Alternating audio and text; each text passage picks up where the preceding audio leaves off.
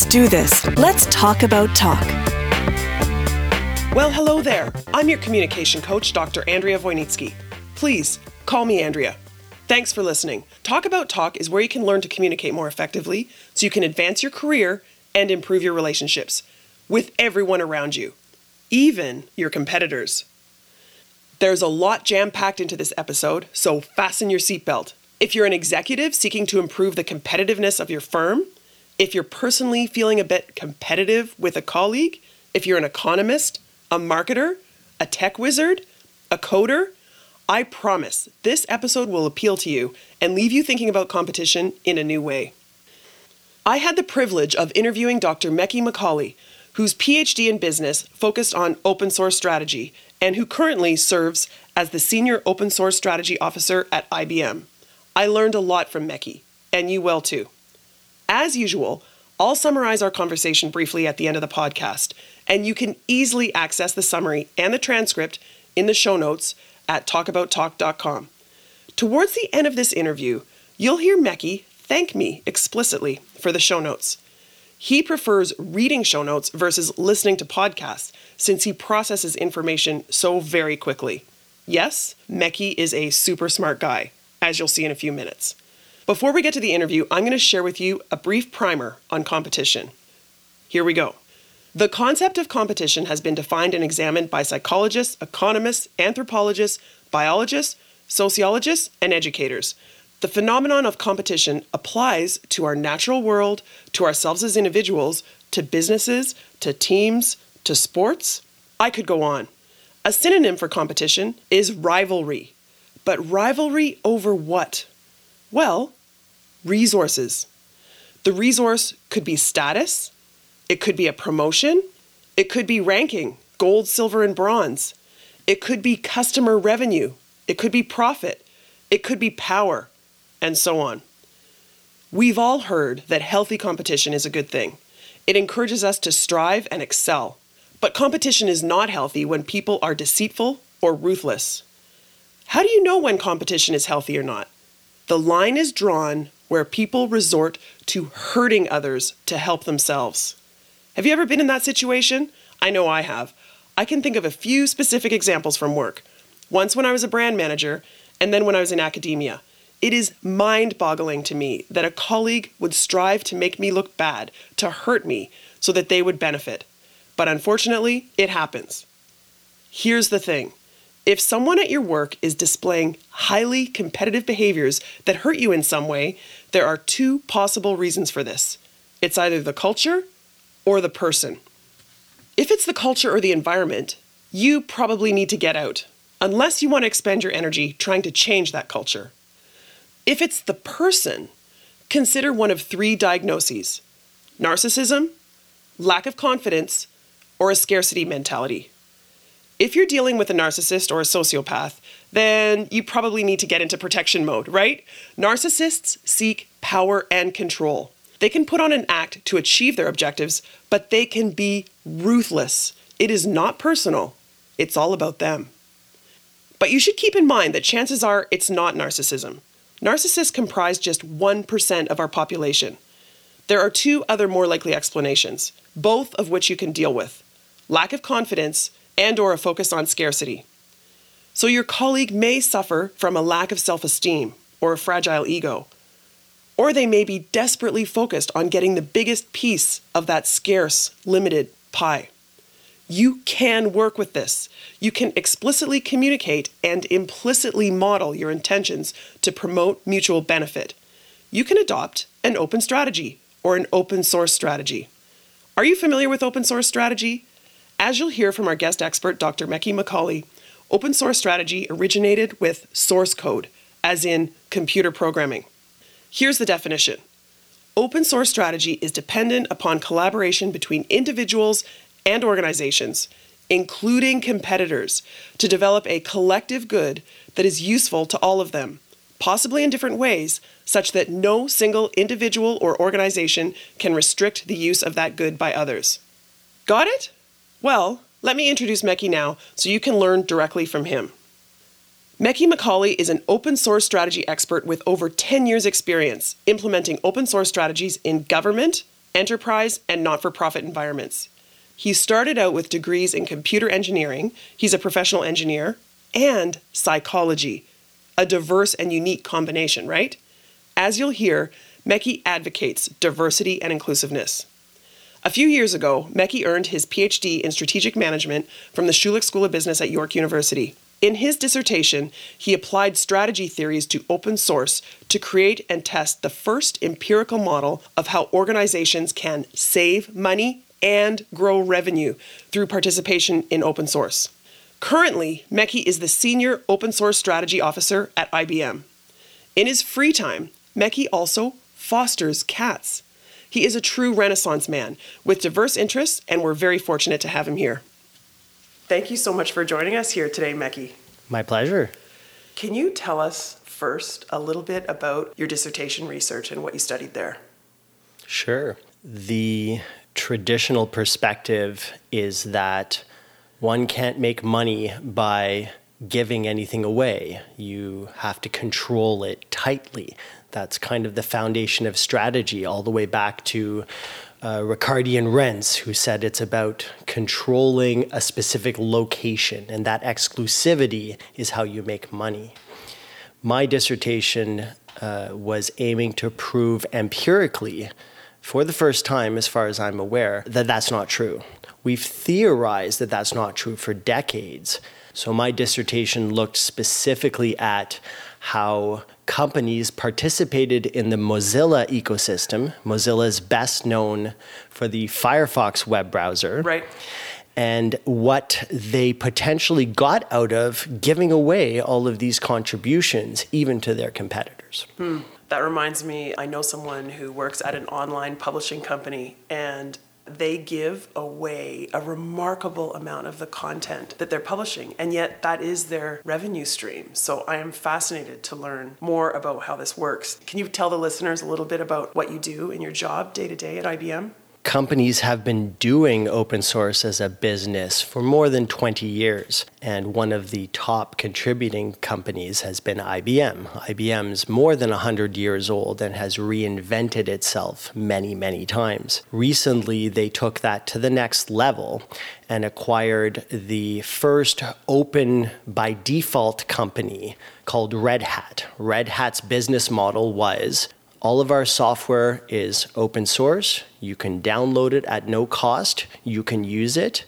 But that's not where the value is. The value is maybe you want support for that. Maybe you want to develop specific features. Maybe you want us to integrate it with your business with customizations. And they demonstrated over a 20-year period that they could be a $2 billion annual revenue company doing that. So Red Hat was around for 20 years? Red Hat was around for more than 20 years. It was founded around 1995, 96 by a gentleman named Bob Young, who's now the owner of Lulu.com, an open source publishing business. Funny you should mention that. So he's repeating it. So he's repeating it. And he also owns the Hamilton Tiger Cats because he's a football fan. Oh, so obviously there's some money in this open source strategy if he's owning Yes, so team. He sold Red Hat for an undisclosed amount of money around 2000, stayed involved for another year or two, and then it IPO'd at about $16 US a share. When IBM bought it, it was at $190 US a share. So from 2001 to 2018, that's considered a very, very good growth from IPO. So investors started believing in it, but they thought it was an anomaly. And then IBM acquired them last year for $34 billion, one of the largest acquisitions in history of any industry. That turned heads. Boardrooms in Fortune 500 companies suddenly said, okay, if IBM's buying into this open source thing, that's okay, it's real, it's not just, a fad. What they don't know is that their engineers in their companies have been using open source strategically for a very, very long time. It's just the people in the boardrooms had no idea. They didn't care about how that technical stuff was being done. It was irrelevant to them. So what we're seeing now is a merging between technology and engineering concerns and business strategy executive concerns. Right. And that's where I come in. So IBM is global, and Each country does some of their own machinations around how they implement strategy. In the US, of course, there's sort of the main focus typically, and Red Hat is an American company. But up here in Canada, we have a different currency, which affects our ability to bring in consultants from the US. And so what IBM Canada smartly decided, humbly speaking, was to bring me in to assist in building a Canada open source strategy for IBM Canada, all of whom are IBM clients who are starting to ask about open source and how we can build that up. And they realized that they didn't have that strategy competency in Canada, so they brought me on to help build that.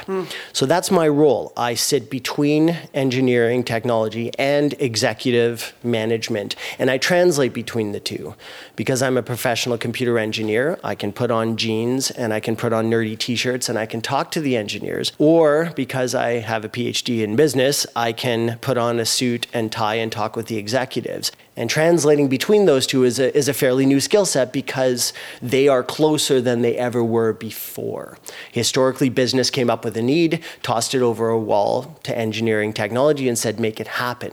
Now the two are closely integrated in terms of determining priorities, in part because the cycles of development of technology are faster than they ever were. We're no longer talking about 10-year strategies, we're talking about 3-year agile strategies. And that's where you come in as a huge value add. Absolutely. Because you're helping them translate the language of the strategy or the corporate department versus the technology and the engineering, and you're enabling them to communicate with each other more effectively clearly. and certainly more quickly. Yes, and collaborate, because historically they did not see that their separate roles were related to one another at all. We had silos in companies where they were, these vertical functions that were very divorced. They received a high-level mandate and then they didn't talk. And in fact, maybe they even deliberately excluded each other. And so it's part communication, but they're competitive, right? Which is kind of the point here. Exactly, part internal integration. The old fighting for funding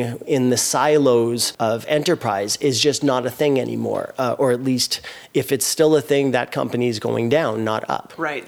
Can you share with the listeners some other organizations who are dedicated to and employing open source strategy? Most of the Fortune 500 companies are implementing open source strategies. Really? Maybe only 70% of them know it, though. Oh, okay. There is an organization called the Linux Foundation, which is a not-for-profit that coordinates a lot of open source activity in the world. And it does an annual survey of the largest companies to assess their open source strategies. I think it found that 77%, something in that range, are using it and are extracting value from it. The biggest ones are famous names. They're Google. Google's the #1 open source contributor on the planet. Okay. Number 2 is now IBM, since it acquired Red Hat. So IBM, Red Hat together. Number 3 is Microsoft, which surprises a lot of people because Microsoft 20 years ago was a very different company. It was the, quote, big evil of closed source software business models, and it's completely turned that around. Microsoft has several thousand open source projects that it curates and it pays its employees to develop. And it even famously open sourced last year or 2 years ago its Visual Studio development environment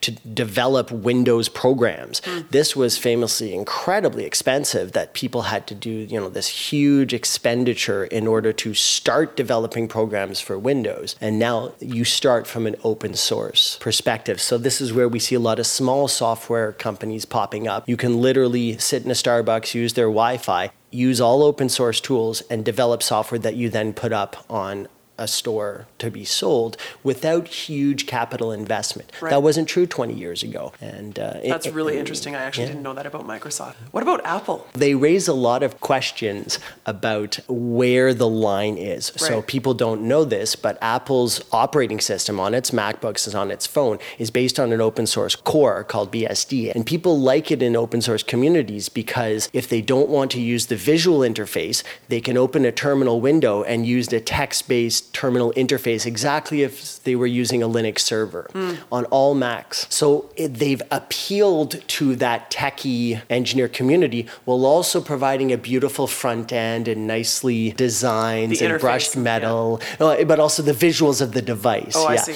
And the interface as well, so that there's a comfort between the non-technical users and the technical users on the same platform. No one's really ever done that before. It was usually one or the other. But behind the scenes, there's a lot of questions about standards, and are they playing games, pushing standards towards their own benefit? And Apple's, of course, not the only one doing that. Right. So open source relies on open standards in the same way that we talk about ISO standards, International Standard Organization, for a whole range of industries. We have standards for technology. They have to be very open and they have to be very transparent, or companies will stay away from them because they're afraid of one company gaining control. Right. And Apple historically has manipulated that to their benefit and to the detriment of others. So I probably should have asked this at the very beginning, but can you define open source? Absolutely. Yeah. I'm sure you can.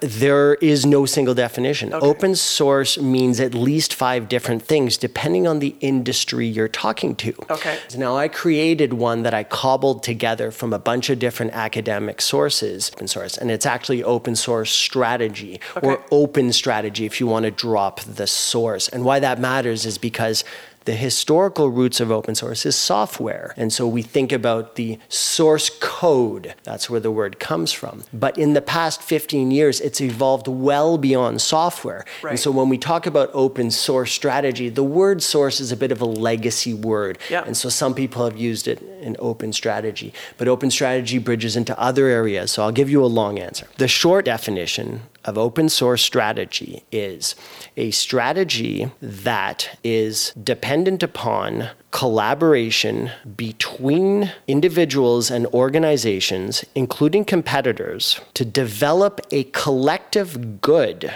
that is useful to all of them in possibly different ways, such that no single individual organization can restrict the use of that good by others. Okay. So when we think about business strategies, we can use all of the traditional business strategies we think of, except making money based on the ability to restrict. Restrict is really a key word there. Exactly. And so the open source definition, which is curated by an organization called the Open Source Initiative, they have a list of what qualifies to use the term open source. They have a trademark on it, and they sort of accredit. It's a trademark term. It is a trademark term, yes. And they accredit organizations who say they want to be open source or they have an open source software based on a set of criteria. And I'm not going to listen off the top of my head because they're long and they're a little bit quasi-legal. Yeah. But you can look that up, opensource.org, I believe, and read the criteria of what that means. And you'll see it aligns very well with business principles. And there's a history there with another organization called the Free Software Foundation that predates the Open Source Initiative, who was focused a lot more on the social benefits of not restricting software use. And they excluded businesses from participating in that in a bit of anti-establishment type social movement where they felt that businesses that were large corporate entities were evil by default and therefore could not possibly engage in open source or free software in an ethical manner. The Open Source Initiative was formed out of what used to be known as Netscape, which no longer exists. There was an early competitor for web browsers back when it was just Netscape and Internet Explorer in the 90s, who realized that participation by large organizations was absolutely essential for legitimacy and growth. And if we didn't find a way to encourage businesses to be ethical and give them guidelines on how to do that, then they would just be lost and do whatever they wanted. So there's been a long time division between the Free Software Foundation and the Open Source Initiative, and the Open Source Initiative has largely won in terms of mind share in that they have a lot more active participation around them. But back to the definition, the Free Software Foundation has much more restrictive definitions of what they view qualifies as free software. And notably, they use the term free to mean free as in liberty, not free as in no cost. Okay. And that is an ongoing source of confusion for the past 25 years. So in French, they say libre software, logiciel libre, which is less confusing. Right. Interesting. Yeah. There's a language difference. There's a language difference there. Everybody understands open to some degree, but they assume that means no cost, which is not true. In fact, neither definition insists that it be at no cost. Both the Free Software Foundation definition and the Open Source Initiative definition say you may absolutely sell it. But that's frequently misunderstood. Even to the collaborators that input to it, that produced it? The issue is not how you obtain the compiled software. So this gets back to the source code versus the compiled software. And compiling is the process of taking human readable instructions and turning them into machine readable language. And so when we run a program on our computer, it's machine readable, but if you open it, it's just a bunch of ones and zeros. It's not readable to a human. That's the process of compiling. Historically, Microsoft and other closed source companies would distribute a program only in compiled form.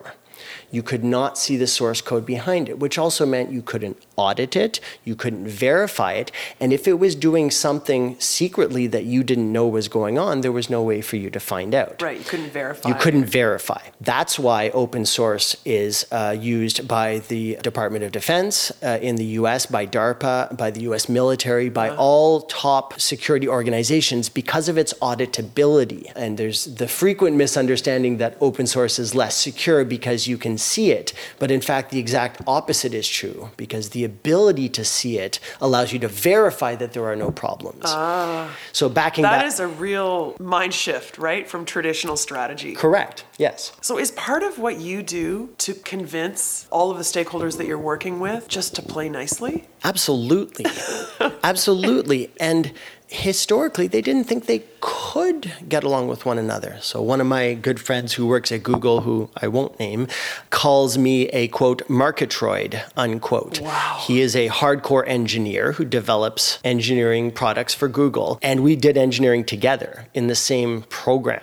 But I went more towards a business angle afterwards. He went into deep coding. And he viewed for a long time everything I did as highly irrelevant.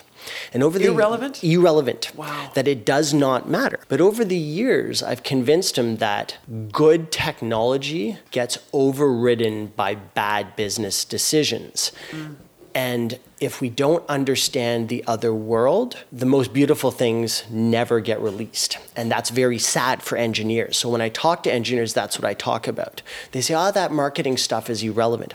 Well, it's irrelevant to you, but do you want your product to ever go out there for people to use it? Oh yeah, of course I do. Yeah, okay, well, and unless you convince these executives, these marketroids, that your product has value for the company, doesn't matter how good it is technically, it won't see the light of day. And then they go, oh, yeah, that's really interesting. Okay, and then they're more receptive to these theories and ways of thinking, MBA speak, as we say, than they are typically before that. Before we move on, I want to ask you about co-opetition. But before we do that, I was wondering, are there examples that are outside of software and maybe even outside of technology of open source, or as I should be saying, open strategy? Open source, open strategy, yeah. We use them interchangeably. Okay. The list is so large now, we're actually at the point that we could do the reverse. What areas are not doing it? Can you give the listeners an example of one that is a well-known brand where I wouldn't have thought of them being an open source strategy? Sure. Every university in the world. So open source strategy actually aligns very well to the traditional academic research model. We don't even think about not publishing our research and only selling the outputs. And academics are rewarded for giving their research away for as many people in the world to see. True. They don't sell their paper publications. They get paid based on reputation effects, based on continuous new discoveries. Their reward model is very well aligned with open source. Universities who have tried to commercialize the inventions of their professors fail 98% of the time. And so much so that most universities now don't claim an intellectual property stake in the inventions of their professors because they realize it's not worth it. So what we call open educational resources. This is a huge industry, and MIT famously pioneered it almost 10 years ago, where they were not only providing the material, they were delivering the courses as a whole online for anybody to participate. Right. You just free. For free. Exactly. And this is exactly what we're getting at. People thought the business model of universities was people paying to sit in classrooms and receive material that they couldn't access otherwise. Turns out that's not at all true. Nobody stopped enrolling into MIT just because they could take the courses for free with the same material and the same professors online. Right. Nothing changed. Right. So the value wasn't where they thought it was. Turns out the value is in the piece of paper that says you have a degree from MIT. That you don't get if you participate online unless you're a registered student through the normal fashion. Right. And so understanding where in your business model is the actual value is an exercise that not enough organizations do. And frequently I sit down with companies, clients of IBM, and as soon as I say open source, they say, I'm going to give away my competitive advantage if I do that. And I say, okay, what's your competitive advantage? 98% of the time, they don't have an answer. And if they do have an answer, it is not an answer that they have actually analyzed. It's just made up off the top of their head. So my first exercise in open source strategy is conventional business competitive advantage analysis. It's not specific to open source. So the Michael Porter 5 Forces kind of deal? I have a lot to say about Michael Porter and the 5 Forces, but that's a very different topic.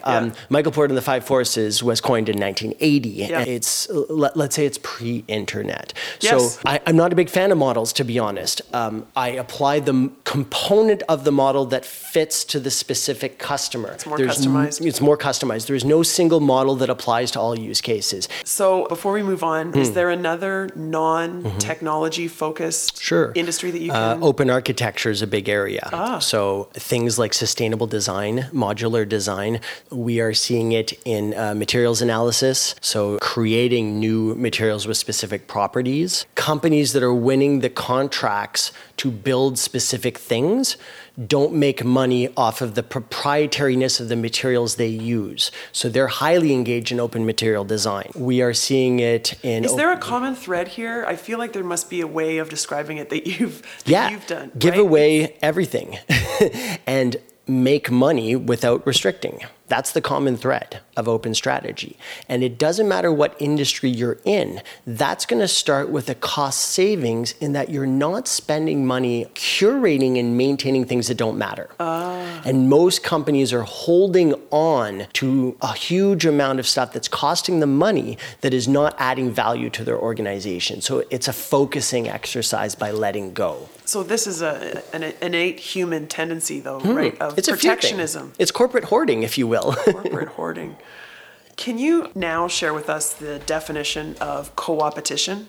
Co-opetition was the idea that in traditional strategic analysis, your competitors can also be your allies. We used to classify them separately, and we now understand, especially with large companies, that that's just not discrete. So the idea that you can ally with someone who you're actively competing against in another area or even in the same area is co-opetition. Okay. It's really that simple. When you get to the nuances of it, it's the idea that we're never fighting about the same piece of pie. There's, in pretty much every industry, enough to go around if we think smartly about it. And the goal with co-opetition is, instead of handing out different pieces of pie between us, to increase the size of the pie, and then everybody gets more. And we're nowhere near the limits of where that's not practical in any human industry right now. Right. Okay. So I want to talk a little bit more about the factors associated with competition, co-opetition, and communication. And I keep thinking of collusion, and I also keep thinking of OPEC. Collusion is funny because there's a lot of history in the tech industry with antitrust, and it's not exactly the same thing, but it's the idea of monopolies exerting control to the detriment of end users, consumers. Right. And if we back that up to early business theory, early economic theory, people don't realize that the foundation of economics in the modern world is the notion that corporations, as they are structured, enable value creation to the benefit of consumers.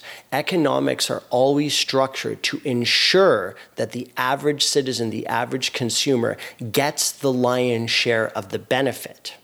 The fact that we have failed at that to some degree in modern capitalism is not so much a failing of the fundamentals of economics as it is the implementation of those principles. Antitrust was the idea that companies that grow so big in a single industry that they control the appropriation of value between consumer and corporate interests must be reined in by the government. Yeah.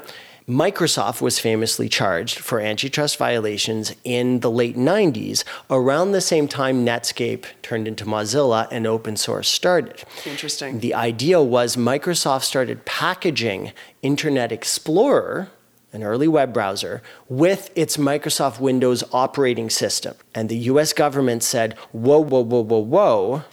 You have the dominant market position for Windows as the desktop personal computer operating system by adding on this other product in an, in quotes, other industry, because back then the internet was this new thing that wasn't integrated in our lives like it is today. We don't want you to be able to get control of that. And this is very important because at that point of time, Microsoft almost did have control of the actual whole internet. What people don't know about that is behind the scenes, most of the servers running internet websites were on a platform called IIS, which was run by Microsoft. Okay. And there was no alternative. So Microsoft very nearly cornered the internet as a whole, running all of the back-end servers and the front-end access, Internet Explorer. This antitrust movement by the US government reined that in, and two big things happened. Netscape turned into Mozilla, which became an open source web browser, which very rapidly grew in market share for the front end. And the Apache organization created the Apache web server, which is the open source web server equivalent of IIS, that now today runs 93% of the internet, the back end. Okay. And so if you look at websites today, Microsoft does not run most websites on the back end. Apache does, and it's managed by a not-for-profit organization called the Apache Foundation. All of that happened exactly at the time that Microsoft got charged with antitrust. Many years later, Apple would do the exact same thing, even more brazenly than Microsoft did, and did not suffer antitrust charges because technology had evolved to a point that the internet was so integrated in our lives that adding a web browser into an operating system was not considered gaining a lot of control. And so Apple actually tested those limits quite a lot with the US government to see just how much it could integrate with its iTunes platform in particular. And that's where I was saying earlier, Apple was sort of a questionable open source citizen in that it would test the limits of what it could close down and put inside its walled garden that no one else could touch, right, while also using open source products. So there's a weird thing Yeah, there. it's like they're integrating open source and closed source. Is it closed source? You could say closed source, yes. They were integrating them. And some open source licenses, which are permissions to use the software, allow that integration. Others explicitly don't, where once you put something open source with something closed source, the closed source product becomes open source by default. Okay. And so companies are very careful with that to make sure that they're not accidentally releasing stuff they don't want to under the agreements. So how does this relate to collusion? Well, the idea of collusion is that even if a single company doesn't control the distribution of power for a given industry, if companies are not forced to compete to drive down each other's benefits, then consumers won't benefit. Open source actually is one of the favorite things of collusion regulators because it's the opposite of control. Collusion still implies that the companies that are colluding control what's going on to the detriment of the consumer. But open source flips that paradigm. If you are, in quotes, colluding in open source, you're colluding in a way that's open to everybody, including people not explicitly part of a collusion agreement. So is it like an oxymoron? Open source collusion? It's almost more laughable. It's more absurd. It's not quite an oxymoron. It's that the paradigms of collusion don't even fit in here. Who are you excluding in the collusion if everything is open? Right. So the idea was then the companies that colluded would have an advantage over the new companies that want to join the industry who could never compete with that collusion. Well, if you're developing something that anybody can use, anybody can enter that industry. And so it's more of a shift of what is valuable than it is a shift of power. Open source is the opposite of power. It's saying we are all equal to some degree, and we can get into governance debates about who wields power behind the scenes. But the thing that we're cooperating on, nobody has exclusivity power over it. So regulators love it. They want companies to be involved in this to reduce fears of collusion. Yeah, and the regulators are the governments. Typically the government, and the governments know that open source leads to governments value, and that's what they're trying to drive in the economy anyways. Exactly, and they see value beyond just corporate revenues. They see social value, they see economic value. Governments are some of the biggest adopters in open source in Canada, but also in Europe and South America and US. We see it everywhere. So I can imagine Dr. Mekhi McCauley coming into an organization like IBM and its competitors and giving this lecture and saying we can all benefit, we can drive value within our organizations and outside of our organizations using open source strategy. I'd really like to dig in now to how do we communicate that and how do we represent that in our words and our actions. One of the models that I read about when I was preparing for this interview highlighted the various factors or constructs that are necessary for competition. And I noticed two of those factors were interpersonal relationships and communication.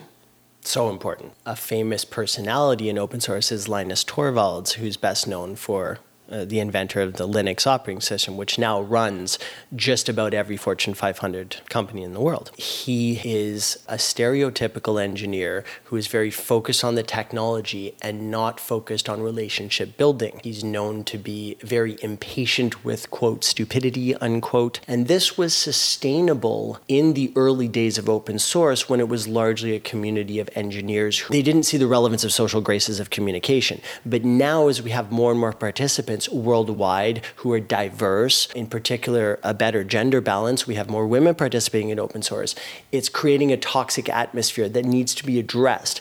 And it is impacting companies now because companies have a stake in the success of these open source communities. And if they do not engage in the communications aspect, in the community development, growth, social aspect, the technologies do not develop because of the same blockages that we have when teams don't get along in workplaces. So you said if they don't engage in the communications aspect, what would the gold star of engaging in communications aspect look like? That's a really good question. Yeah. Recognizing that technology is 10% of the equation and 90% of the equation is collaboration.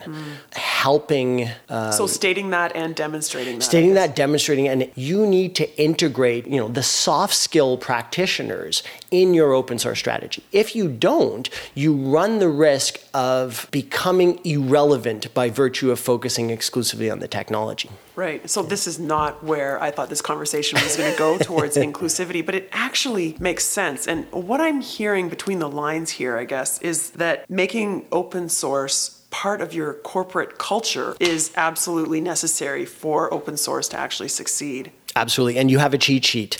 Jim Whitehurst, the CEO of Red Hat that IBM recently bought, the former largest commercial open source company in the world, wrote a book called The Open Organization around 2015.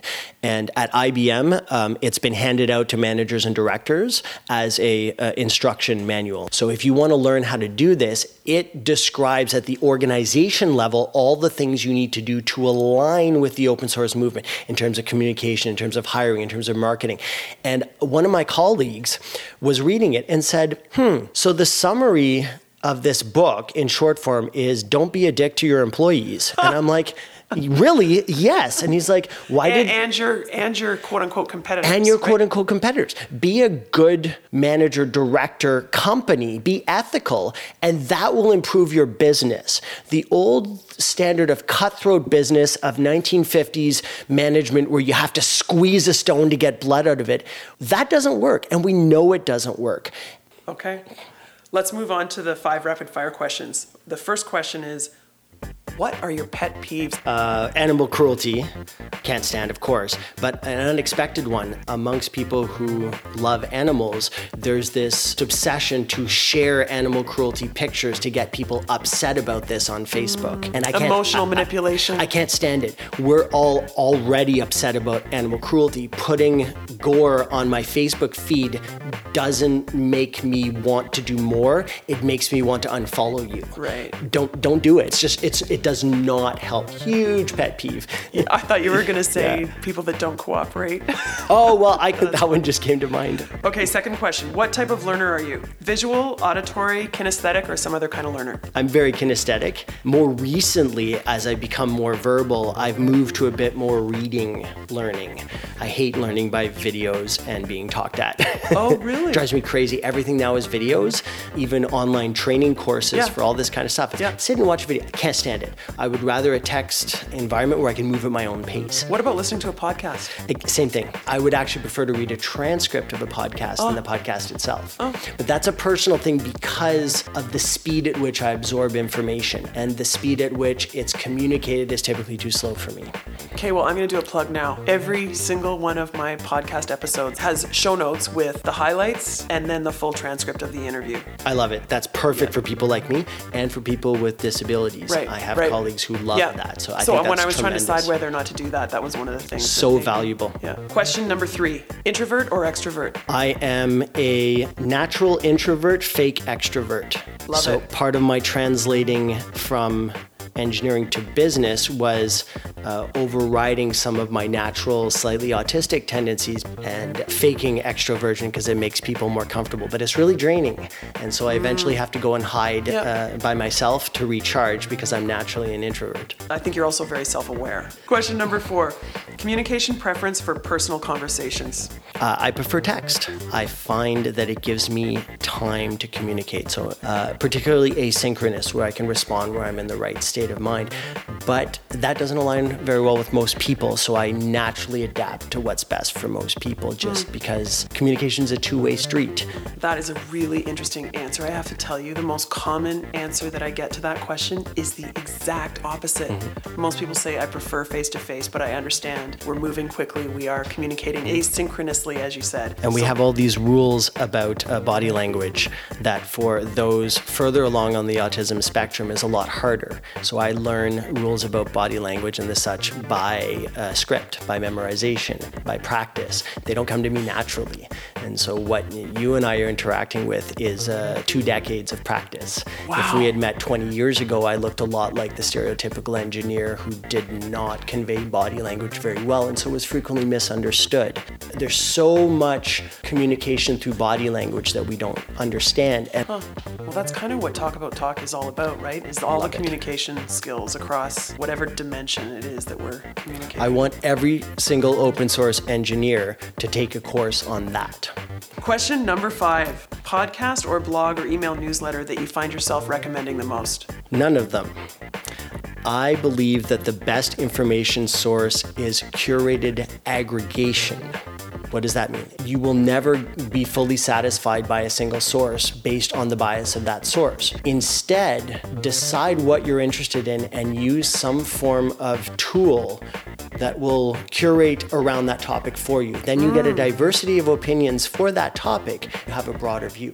It avoids the echo chamber effect and it keeps you a lot more current. You're not waiting for an update from other people. So examples that I use for technical stuff, Slashdot, which is one of the oldest technical news sources, about 20 years old, which in internet time is forever.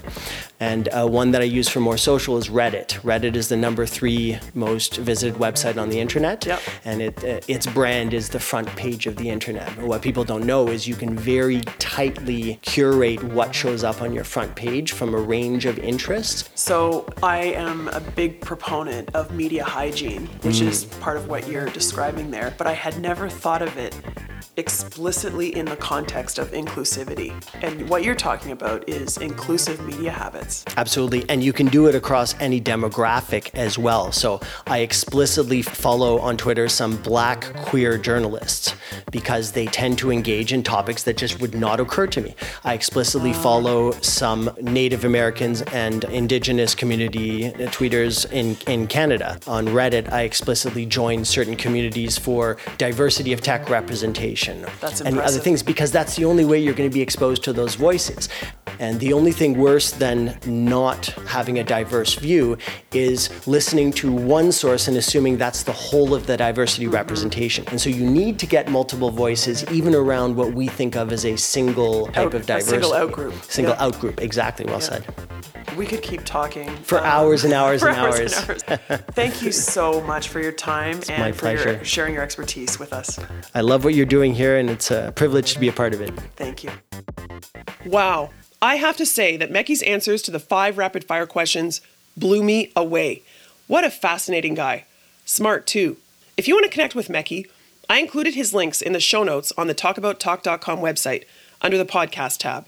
There's also a link to the book that he mentioned, The Open Organization.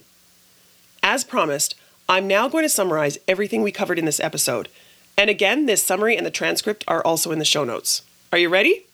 The term open source is derived from source code and open source software. Open source strategy is a strategy that's dependent on collaboration between individuals and organizations, including competitors, to develop a collective good that's useful to all of them, possibly in different ways, such that no single individual or organization can restrict the use of that good by others. Restrict or restriction is the key word here. Decades ago, engineers were using open source as a strategy, collaborating to write code that was unrestricted in terms of those who used it. Open source is the opposite of power. No one has exclusive power over the thing that we're cooperating on. That's why regulators love open source. Open source reduces fear of collusion, and it adds value. How does it add value? Well, when firms collaborate through open source, they save money that they would have spent creating and protecting things that don't matter. Instead, the firms can spend money on the unique value that their firm delivers. The analogy that helps here is the splitting of the pie. When firms collaborate through open source strategy, they reduce their costs and focus their resources on their unique value add, which grows the whole pie, right? And if you think about it, if each firm's value is truly unique, then the firms aren't fighting over the same pieces of pie at all, are they? Nowadays, you can say open source strategy or just open strategy, since it applies well beyond source code and technology. The source part of open source is a legacy. Mekki said that almost all of the Fortune 500 firms are now implementing open source strategy. Think academics giving their research papers away. Think communication coaches like me posting their podcasts for free. Think architects collaborating on materials. Think about organizations where functional silos have been replaced by true multidisciplinary work. Think about your work colleagues where competing for promotions has been replaced by team collaboration and team recognition. Open source strategy means inclusivity. Inclusive as in technology and engineering and business strategy all working together. Inclusive as in open. Inclusive as in free. Importantly though, free doesn't necessarily mean no cost. Free means liberty, freedom. It's accessible and you can see it. Mekki highlighted the frequent misunderstanding that open source is less secure because you can see it. But in fact, the exact opposite is true. Since it's open and we can see it, we can also verify that there are no problems. Mekki also highlighted at the end that technology is 10% of the equation and 90% of the equation is collaboration, helping, and communicating effectively. Did you catch that? Communication. So now then, back to the very beginning. Remember I summarized how to deal with someone at work who's displaying overtly competitive behaviors that hurt you in some way? First, you need to decide whether it's the culture or the person. If it's the culture, you might want to move on. If it's the person, chances are their overt competitiveness is due to a lack of confidence and/or a scarcity mentality, trying to take some of your share of the pie. I hope that after learning about open source strategy, you feel better equipped to deal with this person. You can explicitly communicate and implicitly model your intentions to promote mutual benefit. All right, thank you again to Dr. Meki Macaulay. If you enjoyed this episode and you learned something, I encourage you to share it with your friends. Yes, be helpful, inclusive, and collaborative. I also strongly encourage you to sign up for the Talk About Talk email blog, where you'll get free weekly communication skills coaching from me delivered directly to your email inbox. Just go to the talkabouttalk.com website or email me directly and I'll add you to the list. As always, I'd love to hear what you think about this episode. Any ideas you have for future episodes or anything else, you can email me anytime at andrea@talkabouttalk.com. Thanks for listening and talk soon.